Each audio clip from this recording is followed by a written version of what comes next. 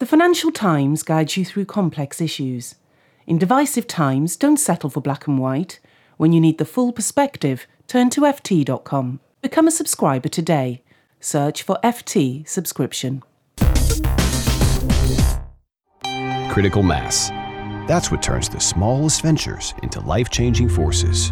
Reach critical mass by joining Temenos Open Marketplace for FinTechs, opening up access to 2,000 of the world's largest financial institutions. Don't just take our word for it. Temenos Marketplace has just won Reader's Choice Best Emerging Innovative Technology Product and Service at the 2016 Banking Technology Awards. Join Temenos now. We make the money go round. Let's be honest, most digital banking experiences just aren't that amazing. Learn how more than 180 banks worldwide, including Barclays, Deutsche Bank, and BBVA, innovate faster with Strands as their trusted fintech partner. To find out more, visit strands.com today.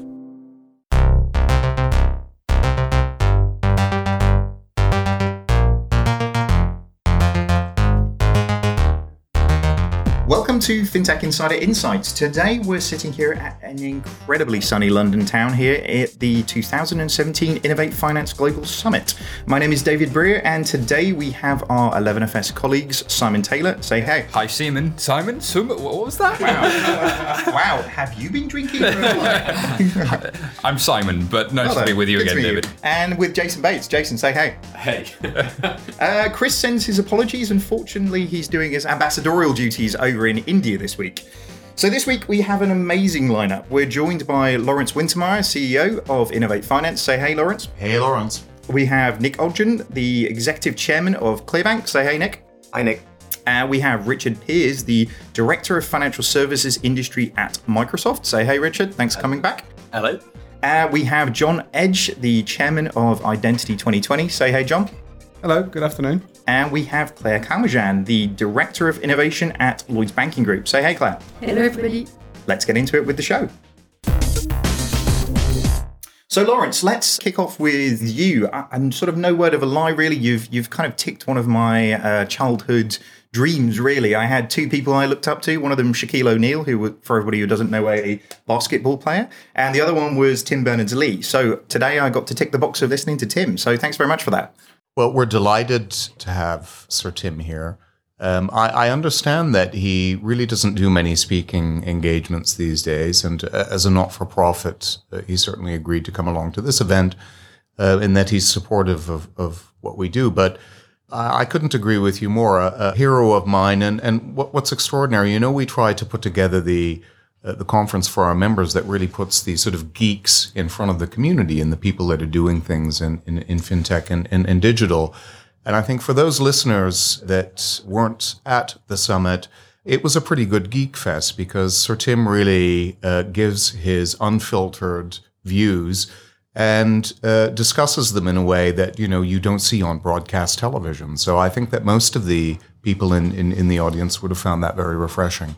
Absolutely. And I guess one of the things that's come out of today is the new report that you guys have got in partnership with Deloitte. Do you want to talk a little bit about the report? Sure. It's the Global FinTech Hub Federation, which we put together with SWIFT. So it's the voluntary connection of all of the global FinTech hubs. Deloitte powers it with a report where they benchmark the hubs, particularly on a composite of City Index, Ease of Doing Business Index, and Innovation Index. We produced a report for Sibos in the autumn and had 20 hubs. We've had 24 hubs come on board. So we've been overwhelmed with the response. And I think it's available online if you can direct people. I'm not even sure where it is, but it'll be on some of the digital properties kicking around here. And it's just a fantastic report. I think from our perspective here in the UK, we still have, in this case, the highest ranking, which is the lowest score of 11, along with Singapore. Which goes to indicate just how strong this ecosystem is.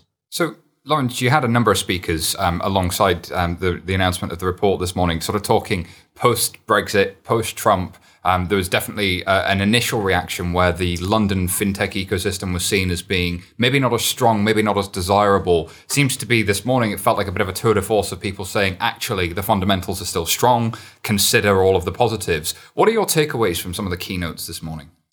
I think the most important thing from my perspective is that if you're in between the US or China on a venture capital fintech front, you're subscale, or more than likely subscale on venture capital. That actually applies for talent as well. If you're in between, China and the UK, you're likely subscale on talent.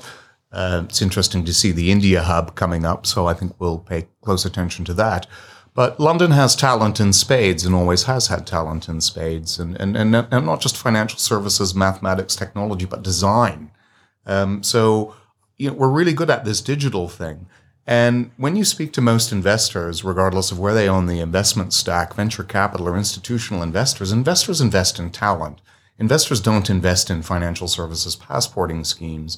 So I think if you look at the volume of venture investment we saw in the velocity in Q3, in my own language, the way you and I speak about it, look, Brexit was just really priced into the market, very, very early. However, our own members are cautiously optimistic in that we need to keep maintaining this talent pool. And so we need to be able to open up STEM and design, visas really, or tech visas for everyone in the world. I mean, not just Europeans. We need more STEM and design people here over the next 25 years.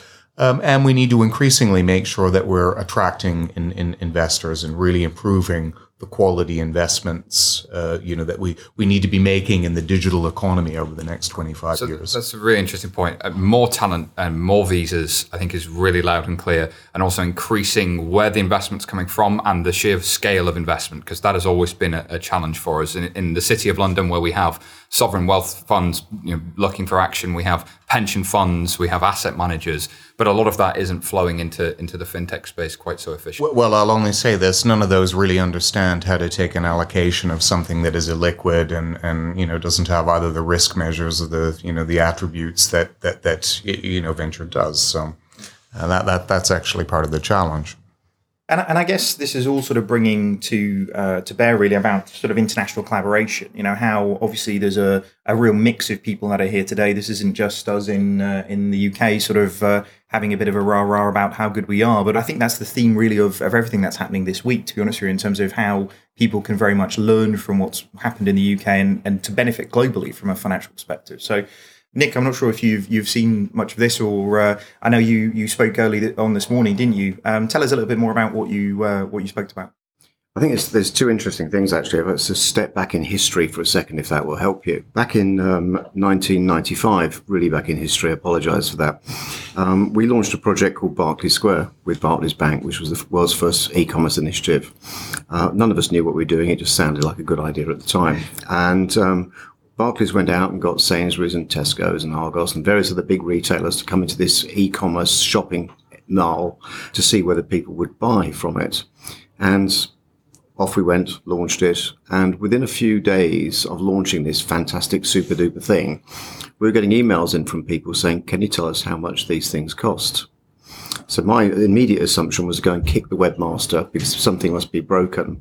But the reality of it was that when we moved into the internet back in those early days, we were moving from a society that understood that if you were going between countries, you bought a local newspaper, you went to a foreign exchange bureau, you had a currency fix. When we lifted that up into the ecosystem of the commercial internet, or the internet as then, right, that fix disappeared.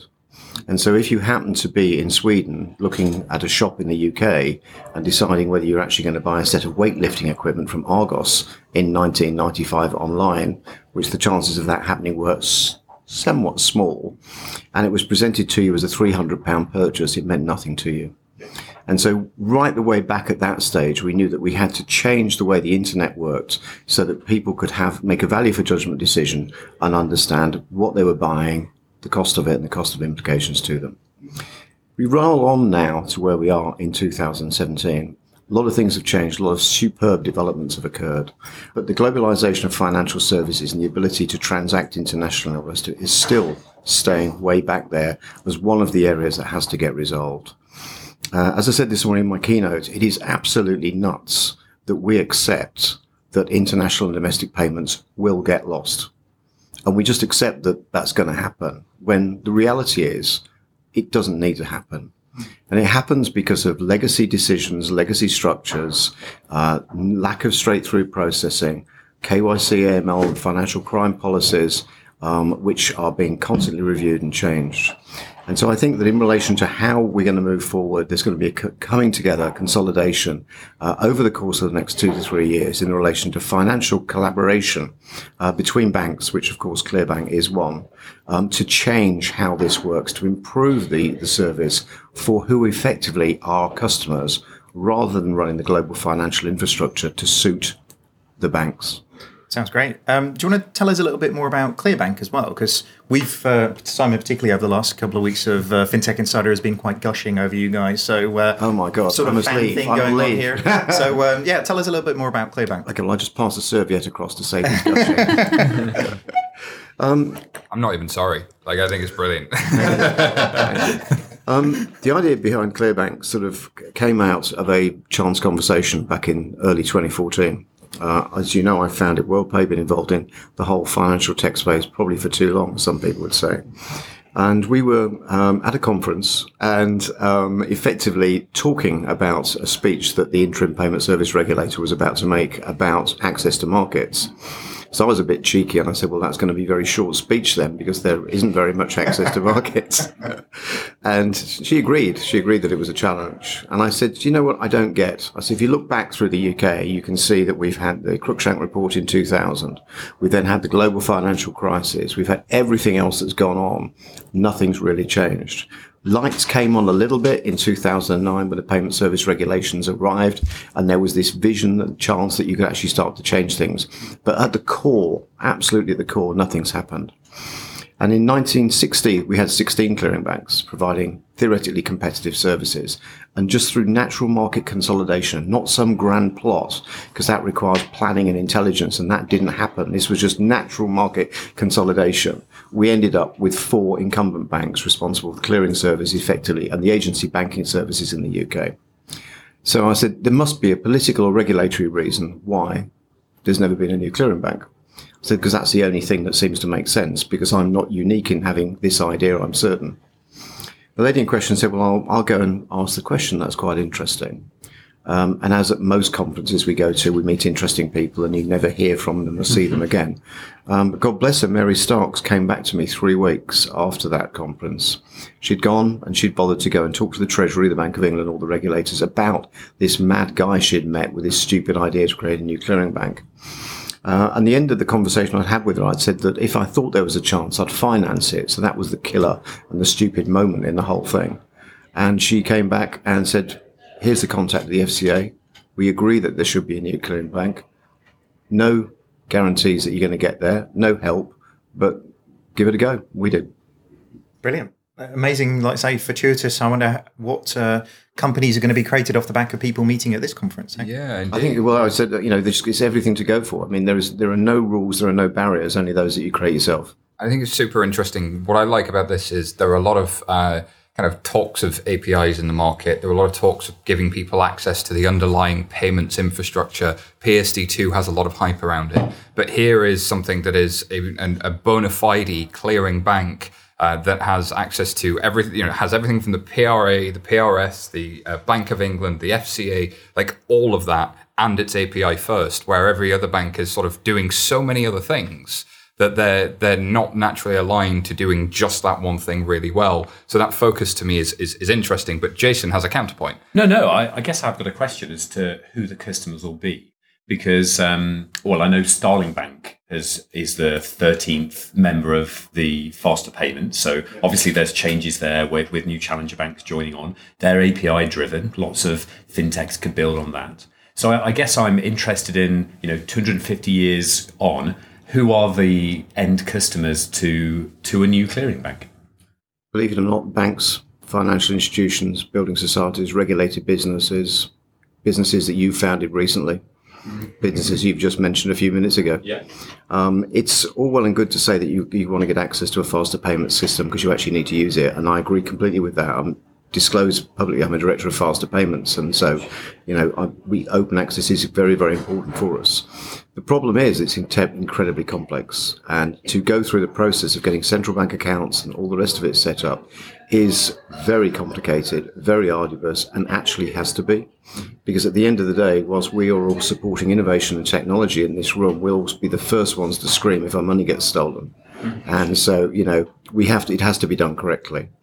Where I started from in 2014, was that the only way that this was going to work is if we created an exact mirror, identical mirror of the 4 incumbents. We had all of that capability and no reliance on them. Right, and so it's not just Faster Payments, it's BACS, CHAPS, it's 5 of the international payment schemes, it's SEPA, it's all of those different capabilities, all condensed down into a state-of-the-art processing platform.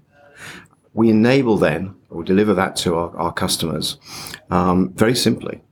They open a bank account because we're a bank. That's all we can do. We can't wave a magic wand and do something else. We open a bank account. Then, as opposed to giving them a piggy bank for them to, say, welcome to our bank, we give them an API that's designed around ISO 2022, and they integrate that once. And then they consume from us the services that they need. And they don't have to worry about the transformation layers, all the other stuff that goes on in the background, which frankly I wish we didn't have to worry about because it's a pain, but we take care of all of that.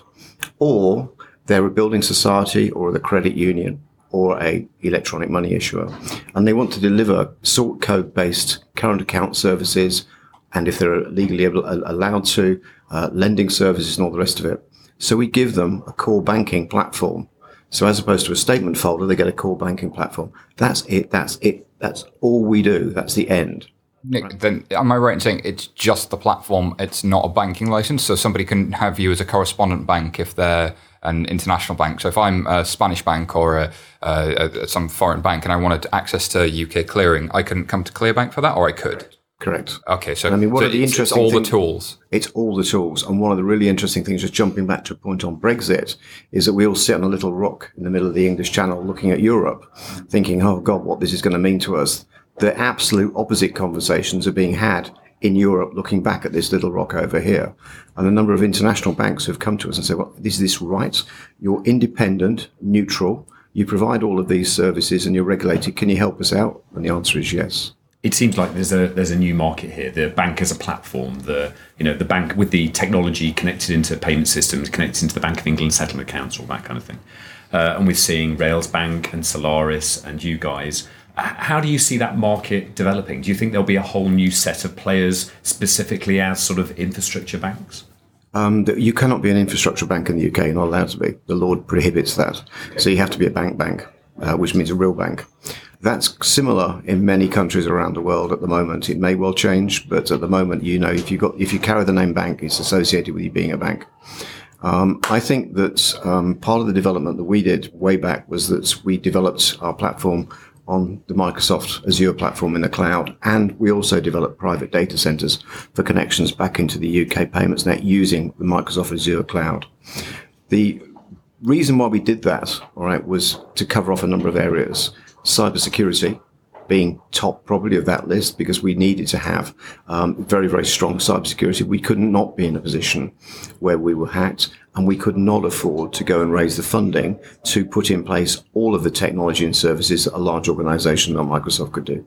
All right, thanks, Nick. I mean, thinking of things that are really hard to do and unlikely to have happened, digital identity, I think, has to be another one of those grand challenges, like getting clearing access into kind of the UK. John, talk to us a little bit about how the industry and policymakers could increase access to digital identities, and also talk to us a little bit about what the problem with identity is at the moment and why that might be hurting. Okay, I think we can follow this on from Nick's comments, and there's a very simple statement here that actually Dakota Gruner, who's the Executive Director of ID 2020, brought to the market, which is to talk about market failures. What we don't talk enough about is market failure. So I'll give an example from another industry. Gavi is the Global Alliance for Vaccines and Immunizations. Around 80 countries couldn't afford vaccines. It's a technology. It affected lots of children. It wasn't affordable because they had annual funding rounds versus multi-year funding. Bill and Melinda Gates Foundation seeded Gavi as an organization to fund vaccines, And now 60% of all children on the planet who've been vaccinated by Gavi. But what they did was address a market failure. And what Nick's been talking about is a market failure. If something isn't working in a market and it's something of scale, it's because the market can't solve it. It's not because individuals at Barclays, Microsoft, Accenture don't sense it. It's that it can't be done. So let's talk about identity. So this was the thing I was talking about before, if we make it a bit more light-hearted, the naked squats. This sounds amazing. I need to see the pictures in this presentation. Well, you don't necessarily want to go that far. But if I do naked squats in the gym, I'm going to get thrown out. This is an if or a when? If not from experience. No? Not from experience, but if I do, I get thrown out. I will have my credential revoked, my access to the gym. I should not have my identity revoked. And we often mix identity and credential. So when governments and regulators get, shall we say, excited about an identity conversation, and when we talk about digital identity, what they're really getting excited about is digital credentials. Well, we offer passports. Well, passport is not identity. Identity is who we are and how we behave. Second one's really important in a digital world. But we have a market failure because the only way in human history to be able to give identity to somebody has been through a credential. And because of the distribution of phones and because of the advance of new technology, we are at a point in human history where we have a way for people to have an identity that can define who they are independent of a third party issuing a credential. And that is a paradigm change that will likely unlock the 2 billion people who can't get access to financial services, the 230 million children under the age of 5 that don't have a birth certificate and are at the risk of trafficking. A disturbing stat, last year Europol reported 88,000 children entered Europe unaccompanied, and an estimated 10,000 have gone missing, expected to be in the sex industry. So where we live, 10,000 little kids have gone missing because they couldn't be issued an identity because they don't belong to a government. But that's because we're talking about issuing a credential. They could have a digital identity, and then we get into the construct of who owns digital identity. Now, interestingly, if we start within the legacy systems, we will get stuck in that spaghetti for years, which is why something like ClearBank's important, because it demonstrates an ability to address a market failure. Now, Microsoft are a significant supporter of ID 2020, which has the ambition to be the Gavi for identity. If we go on the question of what can industry and policymakers do, to wrap up this sort of initial piece, policymakers need to understand that identity isn't credential and enable identity innovation. Industry needs to grapple or grasp with that investing in identity isn't a quarterly return.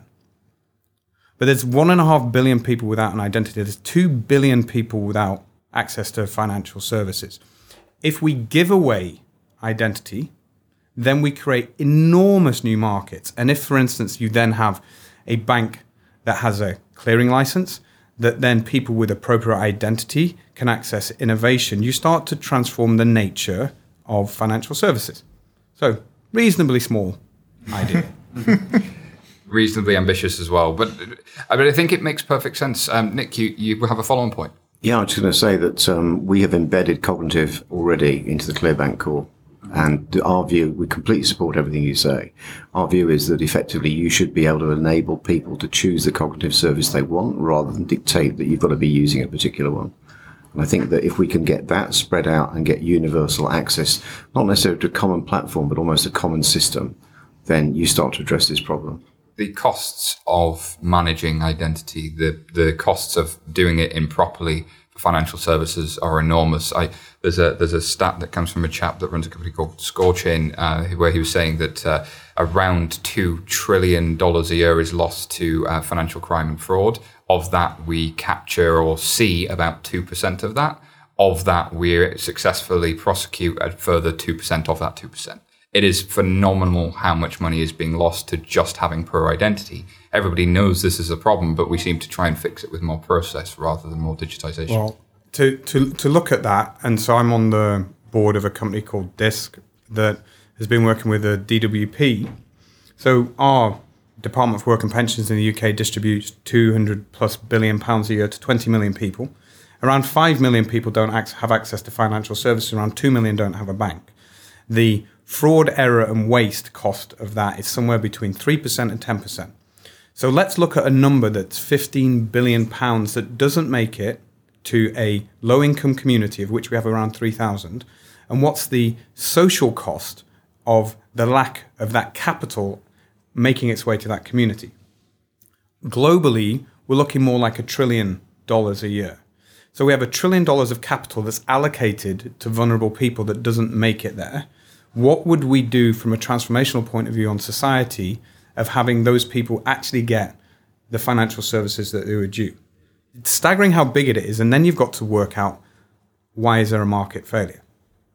Pretty interesting. So, Richard, at Microsoft, you guys have been kind of helping people move away from the legacy technologies towards different ecosystems, towards cloud, towards the needs of customers more. I know you're partners with ClearBank. Reflect a little bit on some of John and Nick's comments for me there, and help the listeners understand, can changing how we do things be part of the journey?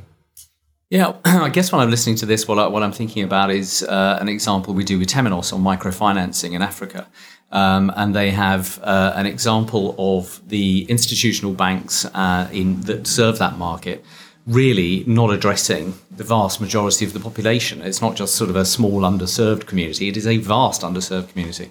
And when you sort of go down there and you meet with these people, they're, the bankers, and you have, planning meetings with them, etc., they all kind of get it and they want to deal with it, but they can't afford to serve that community. It just, the maths doesn't work. So then when you look at the sort of the Temenos microfinance solution, which is used in Africa by a lot of housing associations, what those firms are able to do is to give very small loans to women, and using telephony as well. So it's very much about empowering women in these communities, it seems, which allows them to sort of lift out of poverty, use the house therefore as an asset which they can then sort of buy education and all the associated benefits. But it sort of came about because this cost to serve problem, which could be addressed when you have the cloud. And then these firms will say, well, I'm worrying about my constituent here, who's the person getting a home, and I just let these other guys, Temenos and Microsoft, worry about the security and the network and all this kind of good stuff. So it sounds, it's a bit the product from Microsoft, but it is part of that ability to make these 2 points perhaps come to life because cost to serve is lower. I think that's, I really like the adverts, apart from the fact that Ben Robinson basically followed me around for about a year, like every airport I was in from Temenos. He was just there, TV, everything. So clearly you guys kind of went big on that one. But I guess in terms of that idea of new technologies to enable you to actually bring about proper inclusion, if you can get the efficiencies correct in terms of actually what it costs you to run these platforms, then, financial wellness is something for everybody, really, isn't it? Yeah. And that's something, Claire, that you're speaking about today, isn't it? So you're running a panel about financial wellness. I know. Thanks for stepping in. What is it you're talking about, and who's on the panel? 3 key points we'll talk about this afternoon. The first one is around the digital opportunity, about getting more people online and how it solves for inclusion. The second one is how education is critical, and we talk a lot about online training, apps, and we'll talk a bit more about that. But I think, what we run each year a digital index where we survey 1 million of our consumers. So this year, last week we issued a second version, and one of the interesting findings was that actually 45% of the people we serve would prefer to turn to relatives in order to learn about the internet. So we can try to teach people digitally to go digital, but there is a reality where it's a kind of like when it's a relative or somebody nearby that is helping, and that's why we pledge our 2.5 million digital champion as part of the UK digital strategy. And the third point is really around the collaboration, which I think is at the key of what we've all talked, Nick or John, because a lot of these topics, and I think Tim Berners-Lee was mentioning this morning that he really saw first internet working when government, academia, and corporate get together. So, the recipe, the magic recipe was there. But also, for him, internet was taking up when he saw 20% of the people really embracing that. And that relates for me in identity, but also in some of the techniques in inclusion that I will talk about. So I guess, let me elaborate a bit on these 3 points. So the first one, which is around the digital opportunity, I'm going to say something, David, that you know very well. Because for me, digital, one of the reasons I do this job is because digital is really an opportunity to remake the customer experience simpler, easier, more inclusive. One of the first projects that Lloyds launched when you were at Lloyds was personal finance management and budgeting, which is at the heart of financial wellness. And what you will know better than me, as probably the product manager, is that it didn't take up so much. It's like a population was interested about doing their budgeting online, but there was still a margin. And that go back to this point about the wider adoption that Tim Berners-Lee was mentioning. We're still in the margin and in the edges more than really a lot of people engaging with this type of tools. And I think that's what we have seen in fintech as well, where personal finance management and budgeting have been there for a long time, but are not widely necessarily embraced. It's interesting that personal finance management used to be a feature, and actually now it's becoming something that is just table stakes. It's not a part of the product as a feature. It's just something the product has to have, and everyone's kind of moved on and said, this is just part of designing a great product. It used to be the thing that was sort of slapped on over the top. Now it's kind of baked into really helping understand the customer's needs and build those end-to-end customer journeys. And to your point, Claire, it's changing the dynamic of how you engage with customers, isn't it? I think that dialogue and the shift around that dialogue definitely has to continue to evolve, doesn't it?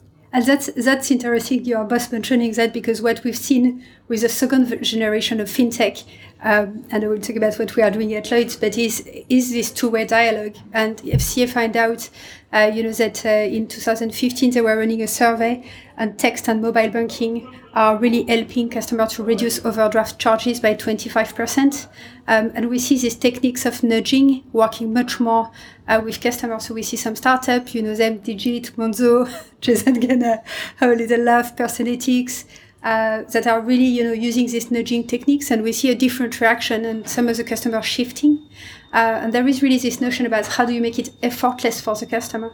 So from a Lloyds perspective, we have been trialing some of these nudging capabilities, and we've seen a really good response rate, because basically they enable you to, have good insight at your fingertips from things where it will take you probably more time to read your bank statement and understand, okay, when is my trial finished, or when is my saving nudge arriving?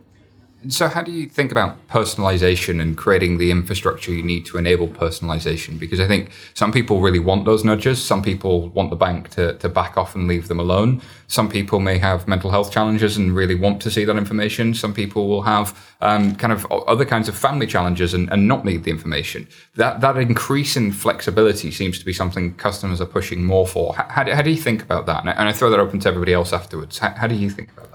I think it's a good question. I think it's also early days. I think it is like second generation was probably maturing last year.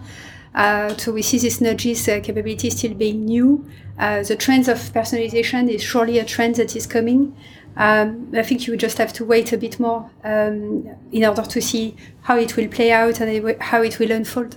What I can say is, going back to the point of Nick, there are some challenges about what does it mean from a customer interaction perspective in the future. So, we talk about open banking, about open data.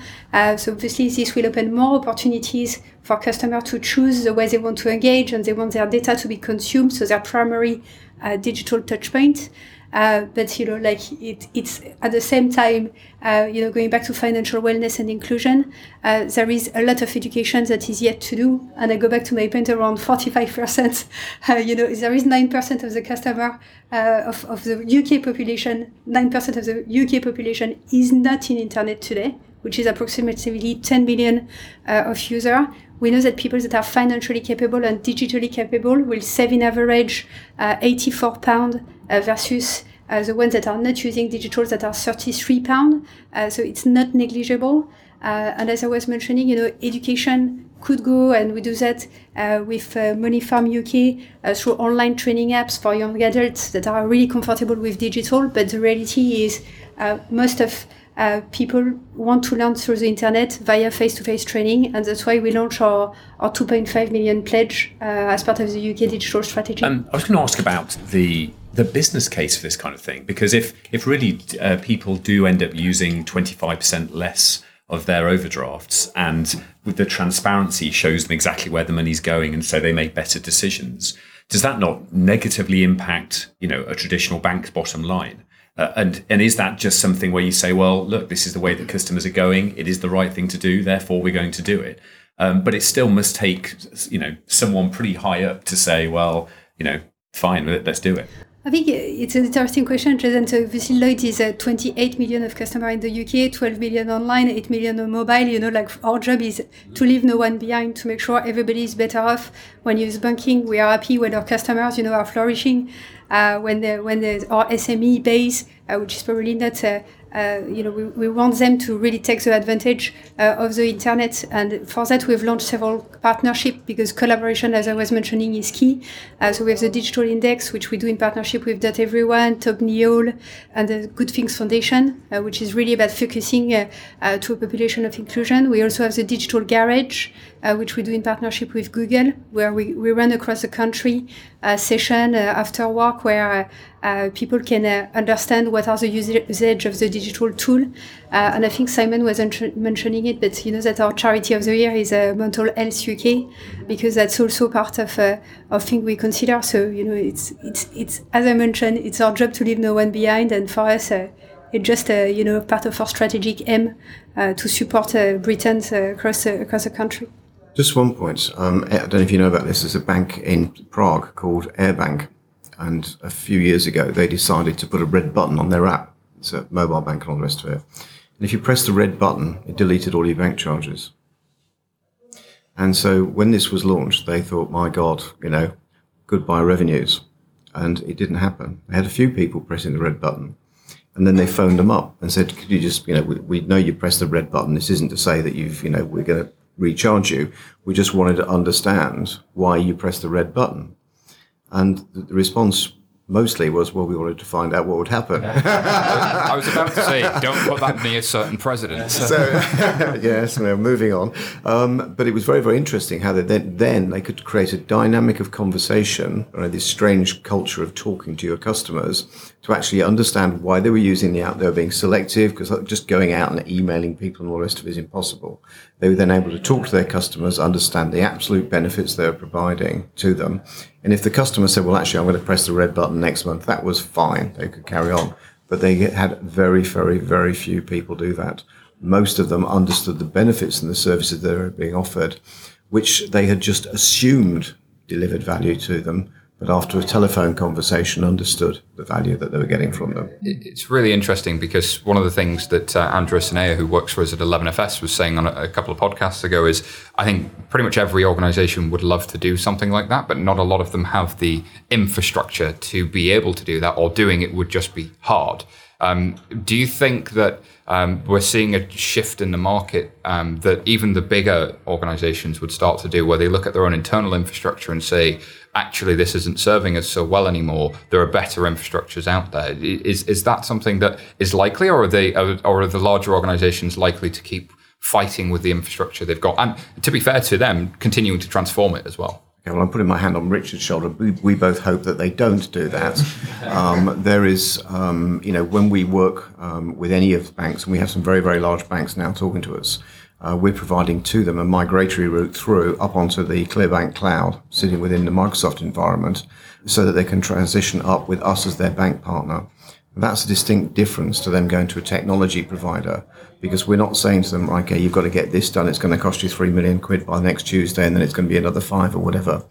What we're saying to them is, look, you can move into this environment progressively with us, and you can take as long as you like. This is not about us selling you technology. It's about us moving you into the cloud.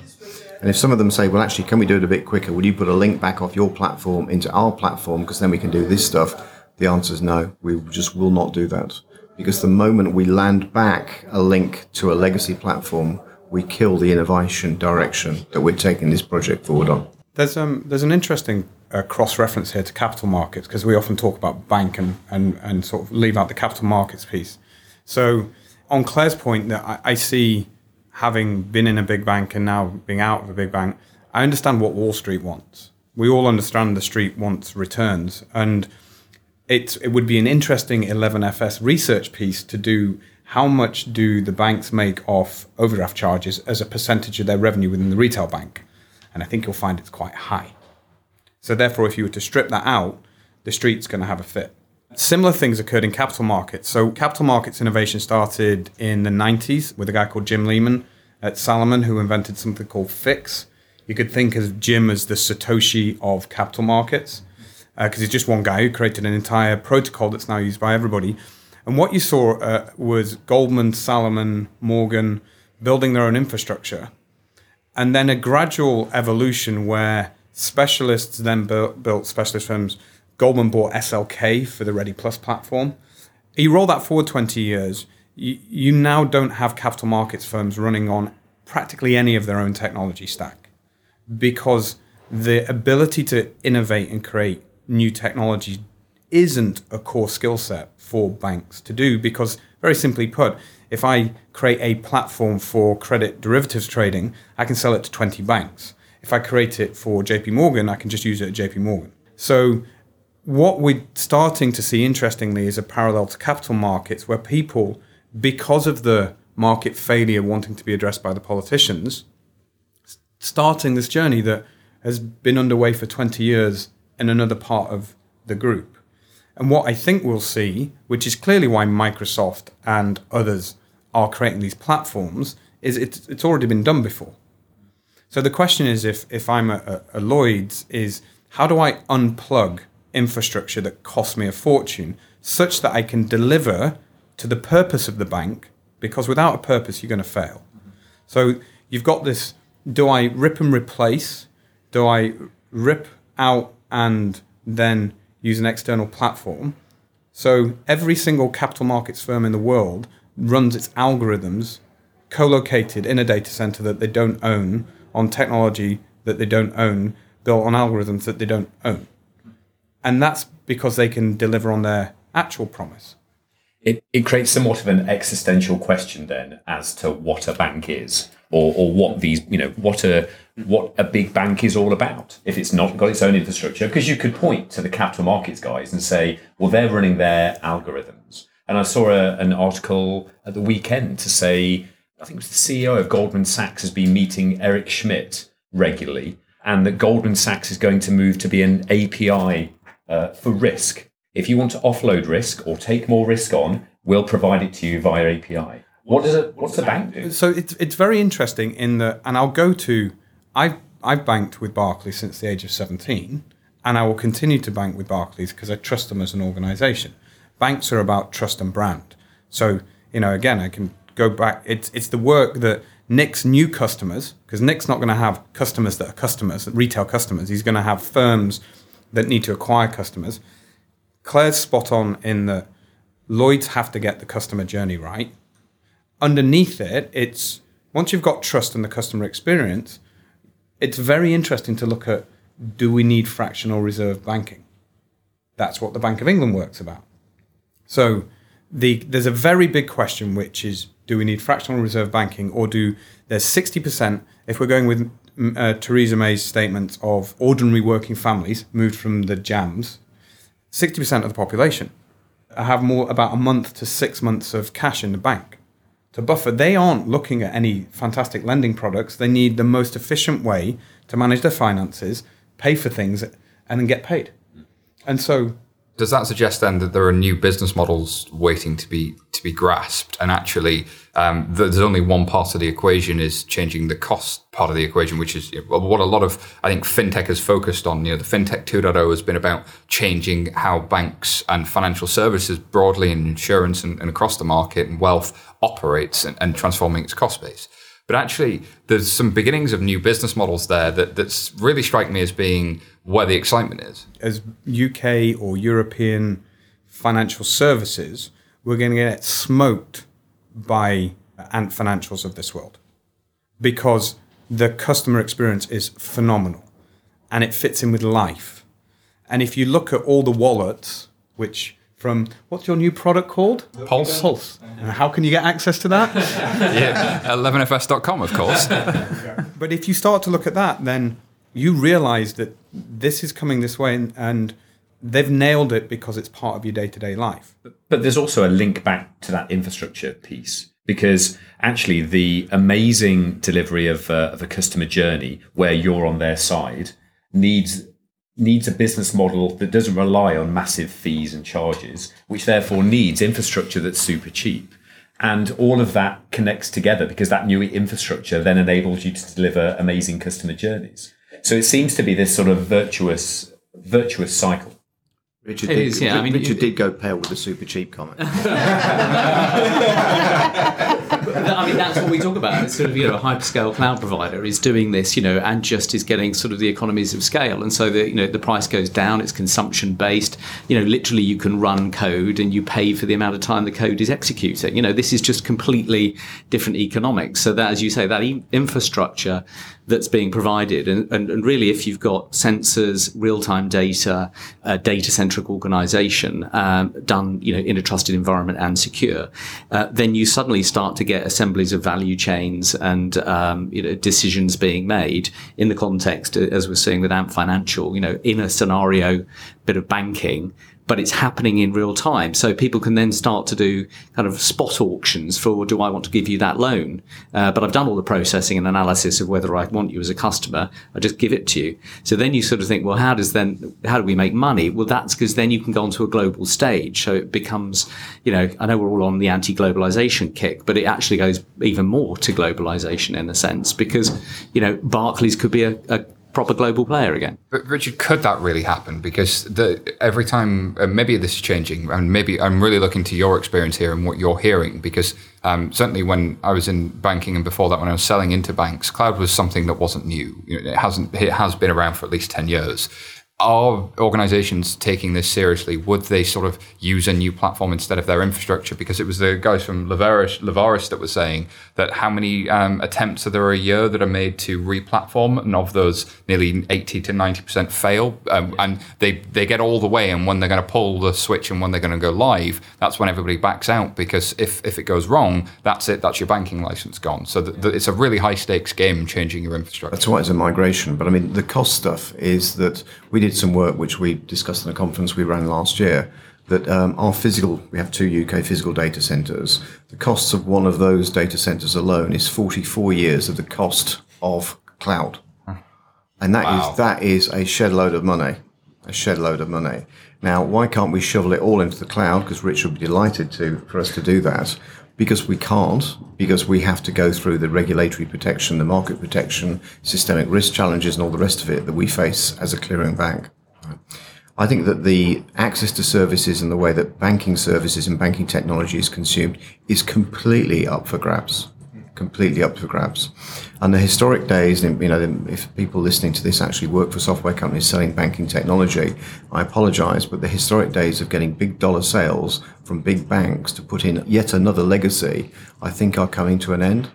What you need to do is to be onto an agile platform where you start with a particular product set. You may actually invent a new product set as part of a consortium to change the marketplace, then to drive that product set forward and use the revenues you generate from that to fund your migration into the new environment. So you're saying, in theory, it's not big bang. Migrate either product by product or segment by segment, or even just put a new segment on there and go build something. Yeah. Listen, you guys are much cleverer than I am. I don't know of a big bang project that's ever worked. Indeed. Well, so indeed, we've talked to a number of 11FS clients about interesting strategies for doing it. It pays a lot of consultancy fees, but hey, perhaps that's the work. Yeah, that's hopefully where we can play well. There's a really interesting one here, that if we get the customer experience truly open, I'm on my distributed ledger network and I have a bad experience, and here's the threat and the opportunity for the big brand names.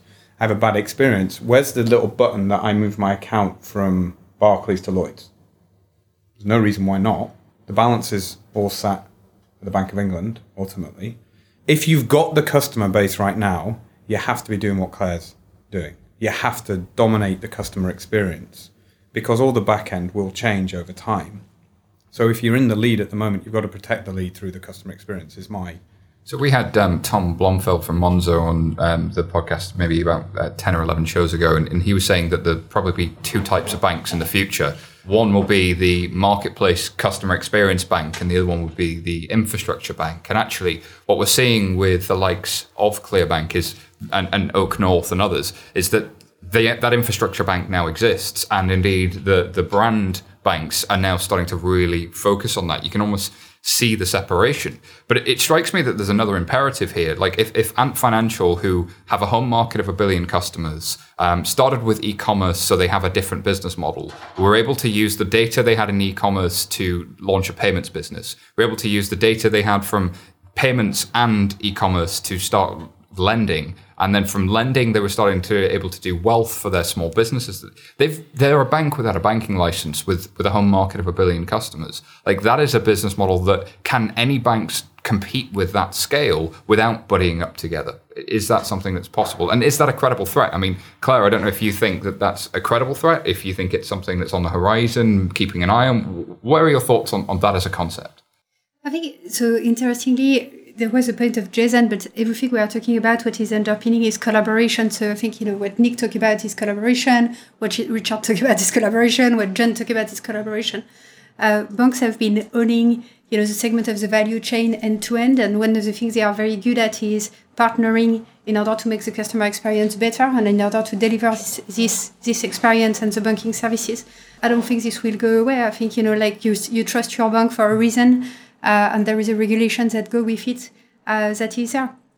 At the same time, you have a market dynamic where clearly, over the past 10 years, the giants of the world have become Google, Amazon, Facebook, and Apple.